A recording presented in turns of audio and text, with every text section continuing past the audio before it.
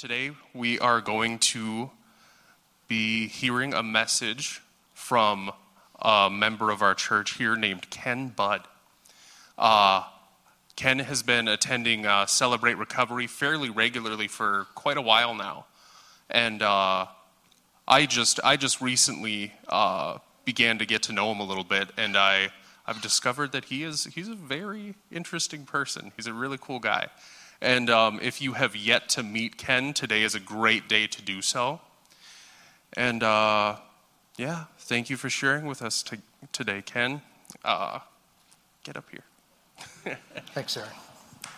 Give him a hand.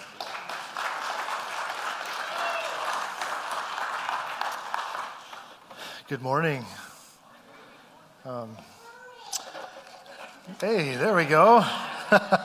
There's some enthusiasm there. I am truly grateful to be here this morning and get to share with you what God has really put on my heart. It's just a thrill to talk to and actually put faces to all the people that I've really been praying for this week as I've been preparing for this message. And I also like to thank Pastor Dale for just extending the offering for me to come up here and share with you. For those that don't know me, just a little bit of background. My name is Ken Budd. I am in recovery. I go to the best place that there is to be on a Thursday night, and that's at Celebrate Recovery. If I can't be there, it's because that's something that just really happened that really kept me from going. So it's one of those little nuggets that God has showed me and has really extended another family to me. And I also wanted to say thank you to Lighthouse for being so gracious to me as I'm coming as a guest speaker. It's really truly means a lot to me.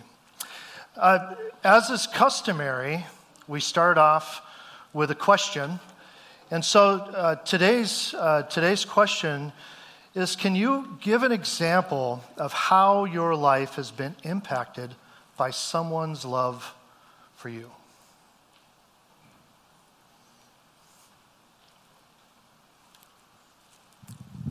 Good morning. My name is Jason, 148 days sober. Hey, Jason. All right. Might get emotional about this one, but I would have to say the biggest impact is my mom. She's always been there through the worst and the brightest and everything in between. And our faith grew together here at Lighthouse a couple years ago. We've been coming here, and an apple doesn't fall too far from the tree. I told her when she was first walking with the Lord that you gotta calm down. You're getting a little ridiculous. She had pages of books everywhere. And I'm like, you really got to get it together. And so now I'm the same, but worse. And so Mom, I love you. And just thank you for always hanging in with me. Thanks, Jason.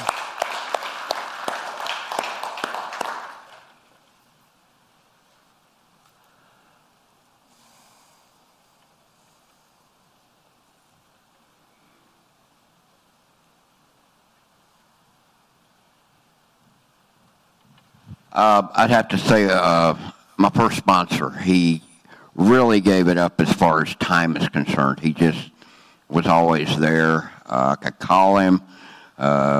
He had other things to do, and we didn't have a lot in common as far as interest and such as that. I tried going, treasure seeking with him one time. My arm was messed up for about 2 weeks, so that little lightweight just tore my arm up. I don't know. So we didn't have much interest, but he invested a lot of time in me, and I hope someday that I can do as well for my sponsees and not back away and let them do their own thing and spend more time with them. So, thank you.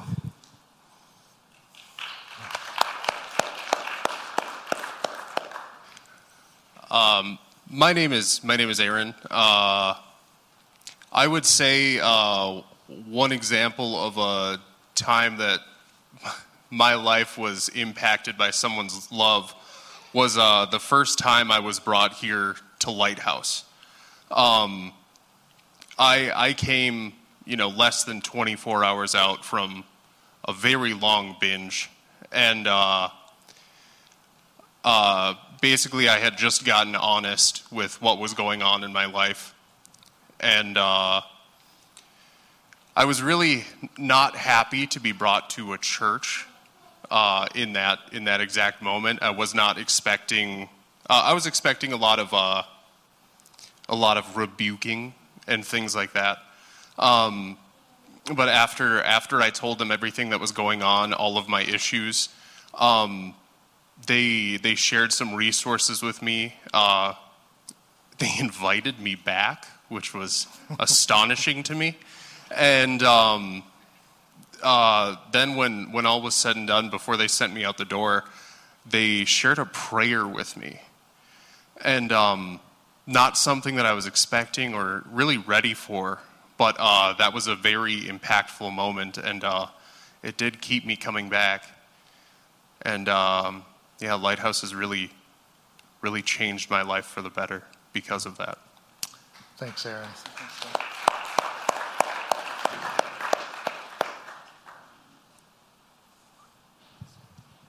Good morning, everybody. There was just many, many times in my life where I was completely alone.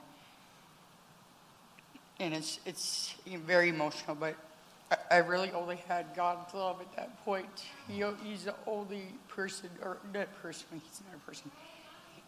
His love is the only thing that got me through those nights, sleeping under the bridge right here in town. So I don't see love as in the human form so much anymore, because those days I didn't think I was going to make it, and I did, only because he had my back. Thank you. Thank you.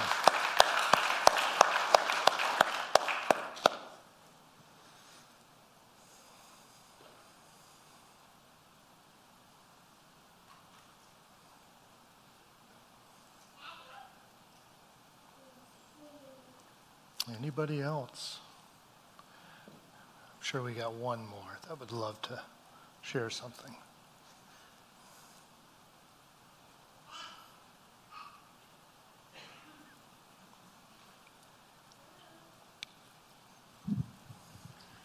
Hello, I'm Galen.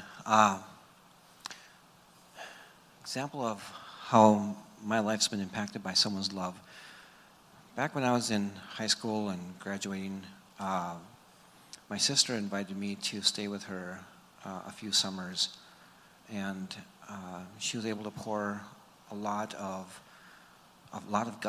God's love into my life, because at that time I didn't really have any real direction. I didn't know what I was doing. I knew I was a Christian, but I didn't really know what that looked like, how that was supposed how I was supposed to feel, basically. She was able to share some of the deeper insights into what Jesus did for me specifically. One of the best examples I've had was when I was asking her, well, what was it like? I think the metaphors a lot. So I was like, we were at the swimming pool, and I was like, okay, so Jesus' sacrifice is basically like, I'm sitting there, I'm floundering around in the deep end, and he jumps in and pulls me out, saves me, and asks me to follow him. And she's like, not quite. It's more like you've drowned and you were laying on the bottom of the pool. He jumps in, pulls you out, brings you back to life, and then asks you to follow him. And that change really made a lot of difference in my life. Thanks.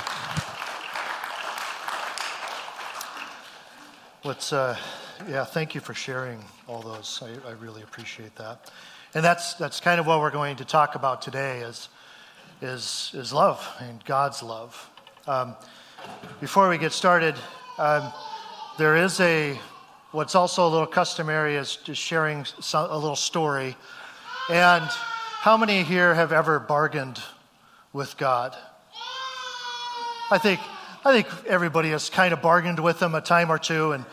And you know, I bargained with God, and I asked him, I said, God, is it true that your Bible says that, in your word, that it says that a day is like 1,000 years? And he says, yeah, that's true.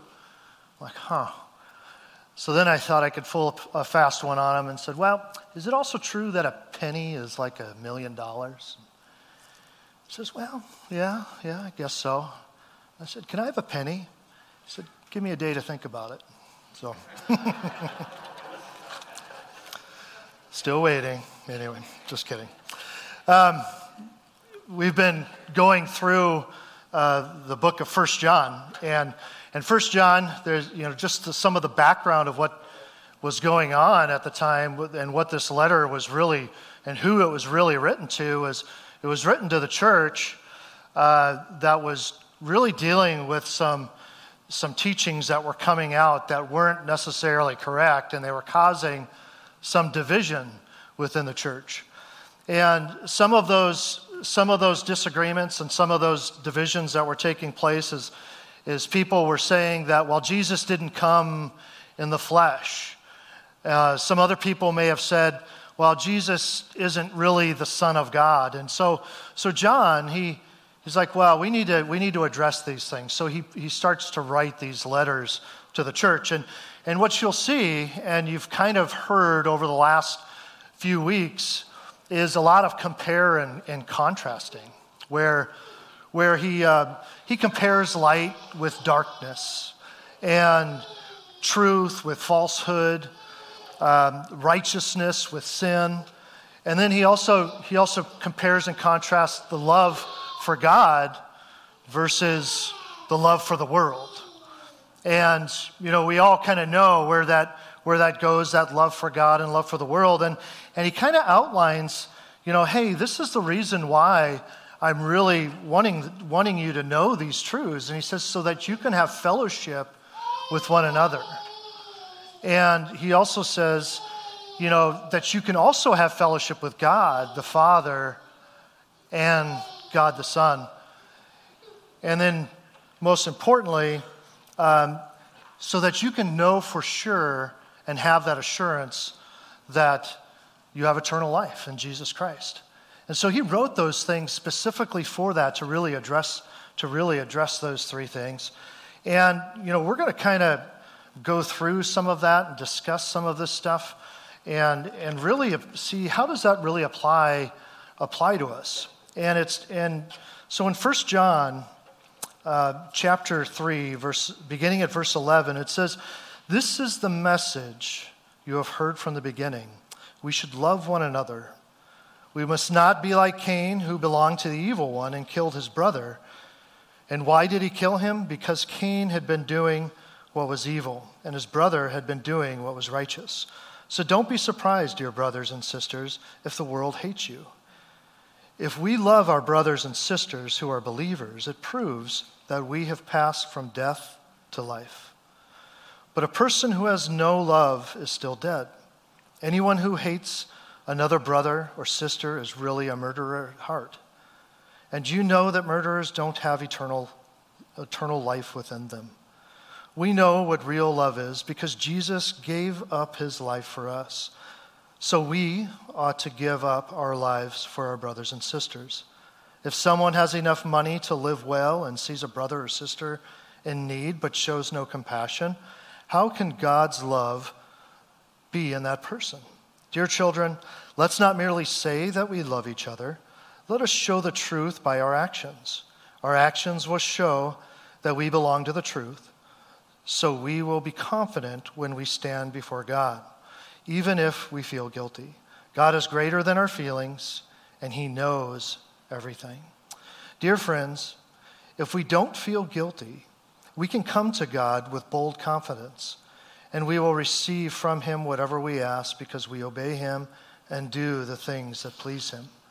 And this is the commandment: we must believe in the name of his Son, Jesus Christ, and love one another just as he commanded us.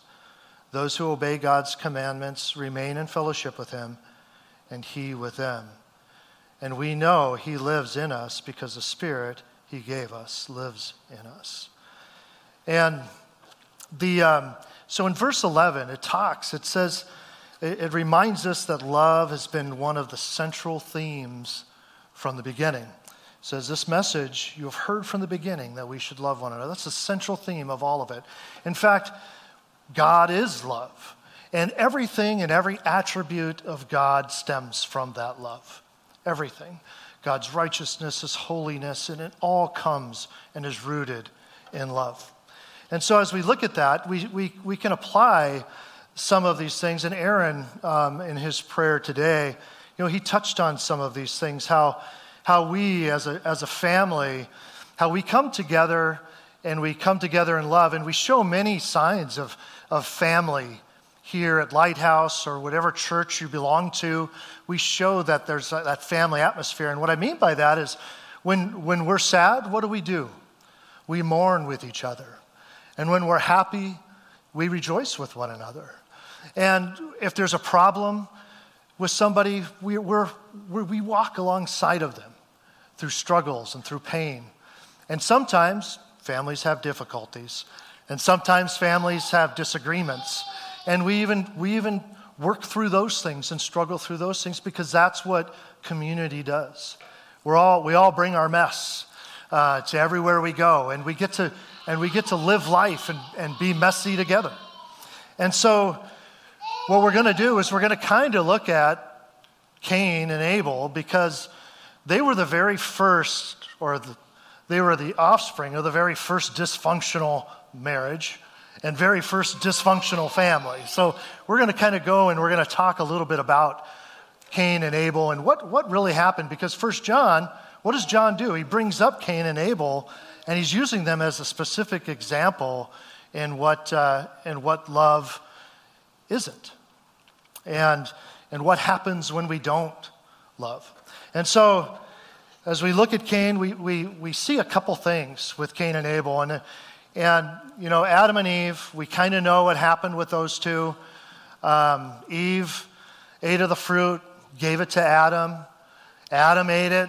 They fell, and God said, hey, you can't stay in this garden, and you're going to be toiling the ground. And there was consequences to what took place that day, and they suffered those consequences. And so later down the road, they have two sons together, Cain and the other son, Abel. And Cain, he ends up, as he grows up, he becomes a farmer. He starts growing crops, things like that.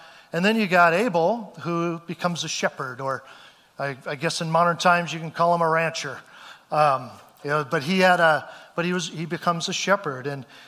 And as they kind of focus on their career paths, they come before God to give him offerings. And Cain, what does he do? He comes and he brings some of his grain, some of his crops to God. And then Abel, when he comes to God with the fat portions of the firstborn of the sheep that he had. So he gave the firstborn that he had. And when you start thinking about that, it's like, well, God, he liked what Abel did. He says, hey, with Abel, I liked that, but with Cain, I didn't like that as much. And so what happens is Cain sees that and he gets mad. And it actually says that he gets angry. And when he gets angry, in Scripture it says he looked dejected. And when he looked dejected, what did that mean? It means that he was depressed. He was sad. He was sad by what was happening there. And he was trying to make sense of it, I'm sure. And that's kind of where we're left off in this story of Cain and Abel. And really what we're going to talk about is resentment. And we're going to see how this resentment with Cain drew something from him that boiled up and ended up harming another person. And in fact, killing another person. And so in Genesis chapter 4, verse 6, it says, why are you so angry? So God comes up to Cain and he's talking to him and he says, why are you so angry? the Lord asked Cain, why do you look so dejected? Why do you look so depressed? You will be accepted if you do what is right. But if you refuse to do what is right, then watch out.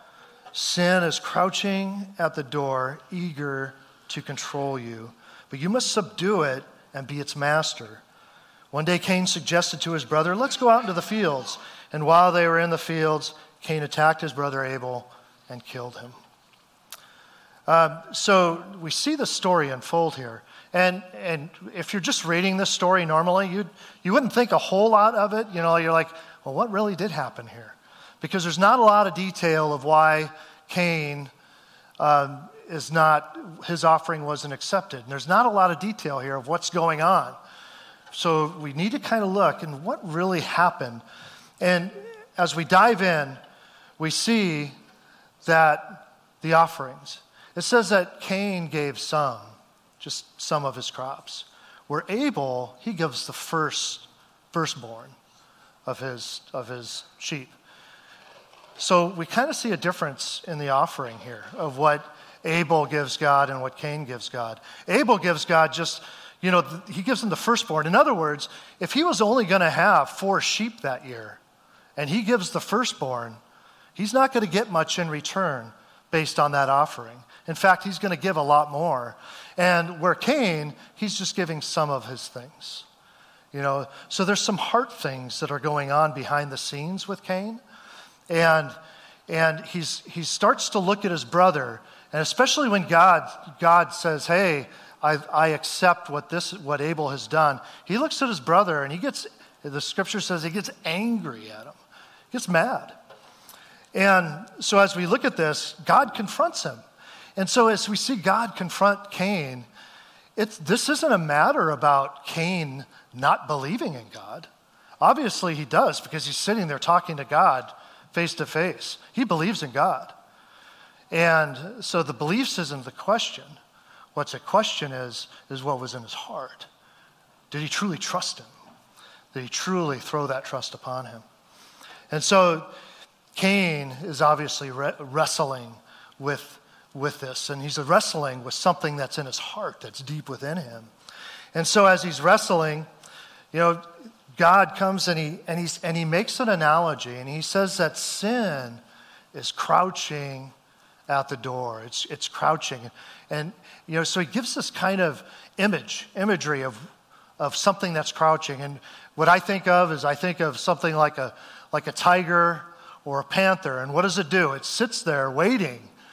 It sits there waiting, and it crouches, and it waits for the right time. And what does it do? Boom! It pounces you. And that's what God is forewarning Cain. He says, hey, just do what is right. Sin is crouching at the door. It's waiting for you. And then he goes on to say, subdue it. You got to subdue it. And as he's talking about that subduing, what he's saying is, Cain, you need to take this by force. You can't just let this fester in you. You need to be actively involved, and take it and subdue it. Because if you don't, it's going to control you. It's going to master you, and it's going to drive you crazy. And we know that's exactly what happens. It takes him and it totally consumes him. And that's what resentment does to us. As we allow that resentment to sit within our hearts, it begins to fester and it begins to consume. And what we see here is sin start to one thing leads to another. There's a saying, sin gives birth to sin. And yeah, when I do bad things, if I do something bad, it's easier for me to do that bad thing again. And it gets easier and easier and easier and easier. And that's what we see begin to happen. Just getting easier and easier. And we see it all the time. I've seen it in my own life. I've seen it when I in the pits of darkness that I've lived through, I've seen it. Where sin and addiction and all these things, you just see that epitome and that hopelessness of where it leads. And we'll see that in resentments, because what does resentments do? Resentments keep us from that love. it's like a wall that just comes up, and it's hard to love because it builds up the wall and it festers in it and it pushes it away. So Cain, he's filled with rage. And what does he do? He goes to his brother, and it's all premeditated. Hey, why don't we go out to the field? Well, the field's probably, hey, let's go look at some of my crops, Abel. Let's go take a look at some of these and see how great they are. And then he kills him. And if you look in the Hebrew, it actually means that he butchered him, that he slaughtered him. So Cain killed his brother and butchered him just as Abel would have done for the sacrifice that he made for God, for his animals. But Cain did the same thing to him and butchered him and killed him. And so we see the full epitome of this resentment that starts boiling up within Cain, and we see how it overtakes it. And one thing that it shows us is what sin is. And it points to sin as being this force. It's like this force that begins to just creep in and subdue us.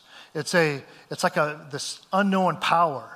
And left to our own devices, it just begins to control and consume, and we begin to fall farther and farther away from God. Even though we may have conversations with him like Cain had with God, we could still slip away. And because these things, this hate in our lives, just build up and take control. So when we see these things and we see how sin begins to build, it's like a habit. And, habits, when we have habits in our lives, if I can control it, it's a habit. I can stop at any time. I can take it and just take it or leave it. And that's how it used to be with me, with whatever I was stuck on. I could just take it or leave it in my younger years. And then what ends up happening is that habit, if you see the habit is controlling you, then it becomes this addiction. So now the tables turn, and now the habit has complete control. And so the addiction begins to take its toll. And then once habits are part of a mental activity, but addiction is part of a mental stability. And we see everything break down, perceptions of how we see things, perceptions of how we perceive the world in viewing of myself and me viewing the world. Things begin to break down, and we see this cloud come over us. And we see a difference between this light and darkness. But here's the biggest note that I would like to relay to you about this whole situation here, is that with Cain, he didn't just hate Abel because of what Abel did and Abel's righteous acts. He didn't hate him just for that. He hated him because of what was being exposed in his heart. So Cain hated Abel because of what Abel's righteous acts exposed in himself. It brought out something in Cain. That good that his brother was doing was bringing something out that he just could not deal with. And he just built up those walls. And inevitably, he killed his brother. And we see the same thing happened with Jesus. Everybody, 1 week before the death of Christ, when he died on the cross, everybody in Jerusalem is, and they're throwing the big party as he's coming in on Palm Sunday. And a week later, they're crucifying him. And why? Because the righteousness of Christ brought out some of those things in people, and they just couldn't deal with it. The other thing that, as we look at this scripture, we see that resentment, but we also see this other roadblock, and what that is shame and guilt. And as we look at this shame and guilt, we see that shame and guilt, they can be powerful motivators for change. In fact, it's perfectly normal to have shame and guilt in our lives. It's perfectly normal because, as my pain threshold changes, if I'm using or drinking or whatever, I got a pretty high pain tolerance. But eventually, shame and guilt and the things and the consequences of my action, they begin to take over. And it's like, okay, I need to do something. Something needs to change here. And usually it's a big wake-up call from God. And he says, okay, this is what you need to do. And we see that with shame and guilt. And so if we look at verse 19, it says, our actions will show that we belong to the truth. So we will be confident when we stand before God, even if we feel guilty. And here, what they're talking about, or what John is talking about, is that as I'm developing my life, learning to love others, that's going to expose something in me. Something's going to be exposed in me that I might not like. And whatever is getting exposed in me, what I can be consumed with my own guilt of what I've done wrong. It can literally consume me. And I can be so consumed with my guilt, I develop this shame that overtakes me and overshadows me. And as that shame overshadows me, what does it do? It teaches me to hate, but not you, me. It teaches me to hate myself. And it's that self-hate, and we see it quite often. And a lot of times, the only way to escape that is through some other means. If we're not part of God, if we're not pursuing Him, we pursue it elsewhere and finding a way to escape from those feelings. I've struggled with self-hate. I struggled with my entire life, self-hate. I struggled with shame my entire life. I've struggled with it. And it's I didn't like the way I looked. I didn't like the way I talked. I didn't like much about myself. On the outside, I was confident as ever, but if you heard the words that I would say to myself in private, you'd be astonished of how I talked to myself. I did not know how to properly talk to myself. I had no idea how to show proper grace to who I was as a person. And in fact, if I would have treated anybody the way I treated myself, I would have been very, very lonely. Because the way I treat and there's a saying, be hard on yourself and tough on others. But that's got to be taken within certain contexts. You can't beat up yourself consistently. It just doesn't work. Because you're going to lose. Your biggest audience is you. You know, the biggest voice in your head is yours. And it shouts sometimes. And if we give power to that voice, it can consume us with self-hate and drive us away from the very love that we need. So, you know, I've lived my entire, like I touched on, I've lived my entire life struggling with that self-hate. There was a time in my life where we had moved to a different state. Myself and my whole family. I took on a different job. I was actually I was a lay pastor in Montana. I moved into Minnesota, and my whole life was up in the air. It was a whirlwind. And as things began to snowball out of control through this move and everything else, my son, my oldest boy, he struggled with mental illness. My dad passed away 2 weeks later. My father-in-law passed away, and I was at the end of my rope. I felt like I was at the end of my rope. It was like if what else can go wrong, which there could have been a lot of things go wrong, but I was at a point to where, what do I do? And all that self-hate and all of those things that were driving me came to a boiling point. And I believe that this was from God. And one night, I went into my office and laid down on my bed, and I thought, why am I so hard on myself? I go to bed every night saying things that I should not say to myself. Why do I do this?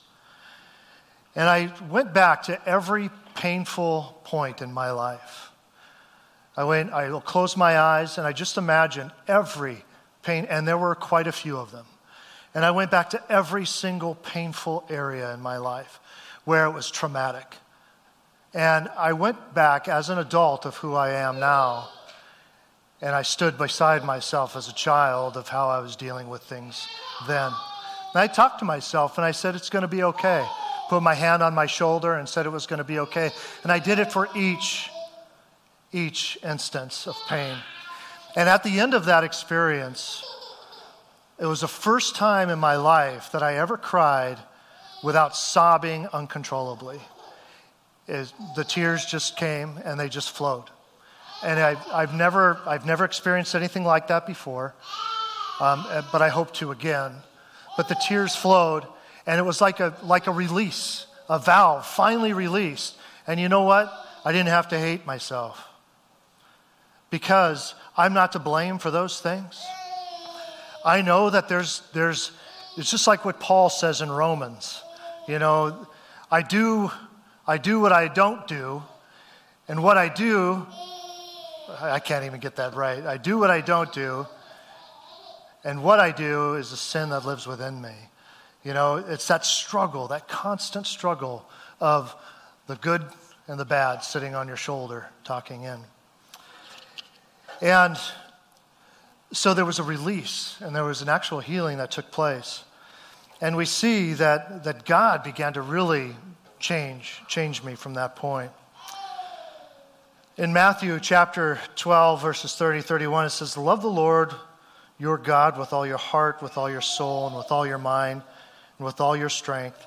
And the second is this, love your neighbor as yourself. There's no commandment greater than these. And there's two things to take away from this. First of all, you know, as we love, God is first. I love God. I mean, he loved me first. You know, he loved me first. It was all about him loving me. But the second one is this. It pretty much says, the love your neighbor as yourself. It really says this, my capacity to love you lies in direct proportion to my ability to love myself. So I'm going to say that one more time. My capacity to love you lies in direct proportion to my ability to love myself. And that's really, really important. That as we learn to grow and as we learn to struggle through all these things within our lives, that we learn that practice of showing grace to ourselves, showing love to ourselves. Romans 5:8 says, God demonstrates his own love for us in this, that while we were still sinners, Christ died for us. So we see that it's through what Christ did for us. And he is the pinnacle of love. And so as we see that, we also see in John 3:16 that God gave. It wasn't just some nonchalant action, but he gave of himself. He gave of his son. So as we look to what Jesus did on the cross, we see that this whole chapter and this whole book, as it talks about love, it talks about a specific kind of love. And what it talks about is agape love. And agape love is different. It's just a different type of love. And what that is it's not about feeling. It's not about emotions. But although emotions and feelings can be part of it, it's about doing. If you go back in Micah, I believe it's chapter 6, verse 8, it says, seek justice, love mercy, walk humbly with your God. You know, to love mercy, to do things. It's about action. And God does that. And as he does that, as he shows us what to do, and as he steps in, he does the ultimate. He sends his son. So God, in himself, sends his own son to truly show us what love is. So as we look at it, we see that as we kind of embrace this love, and as we look to God's love, we know that it's a completely selfless love. And try and find it here.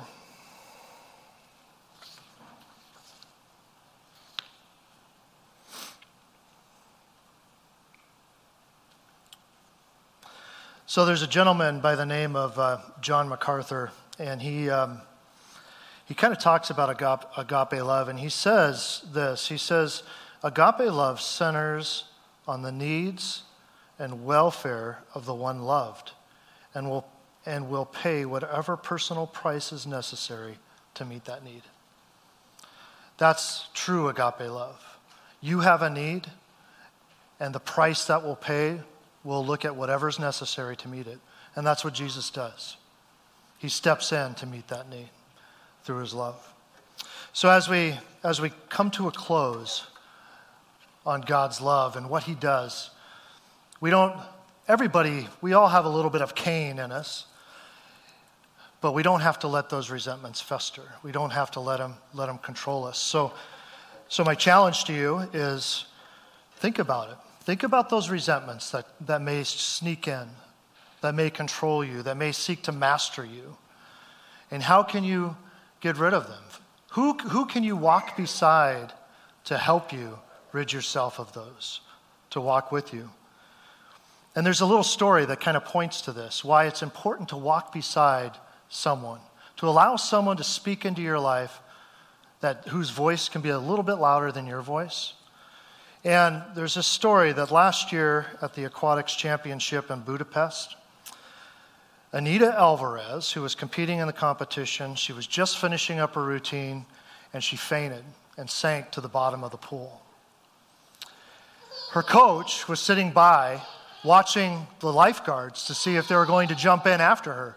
The lifeguards sat there unsure if they should jump in, and they were hesitating.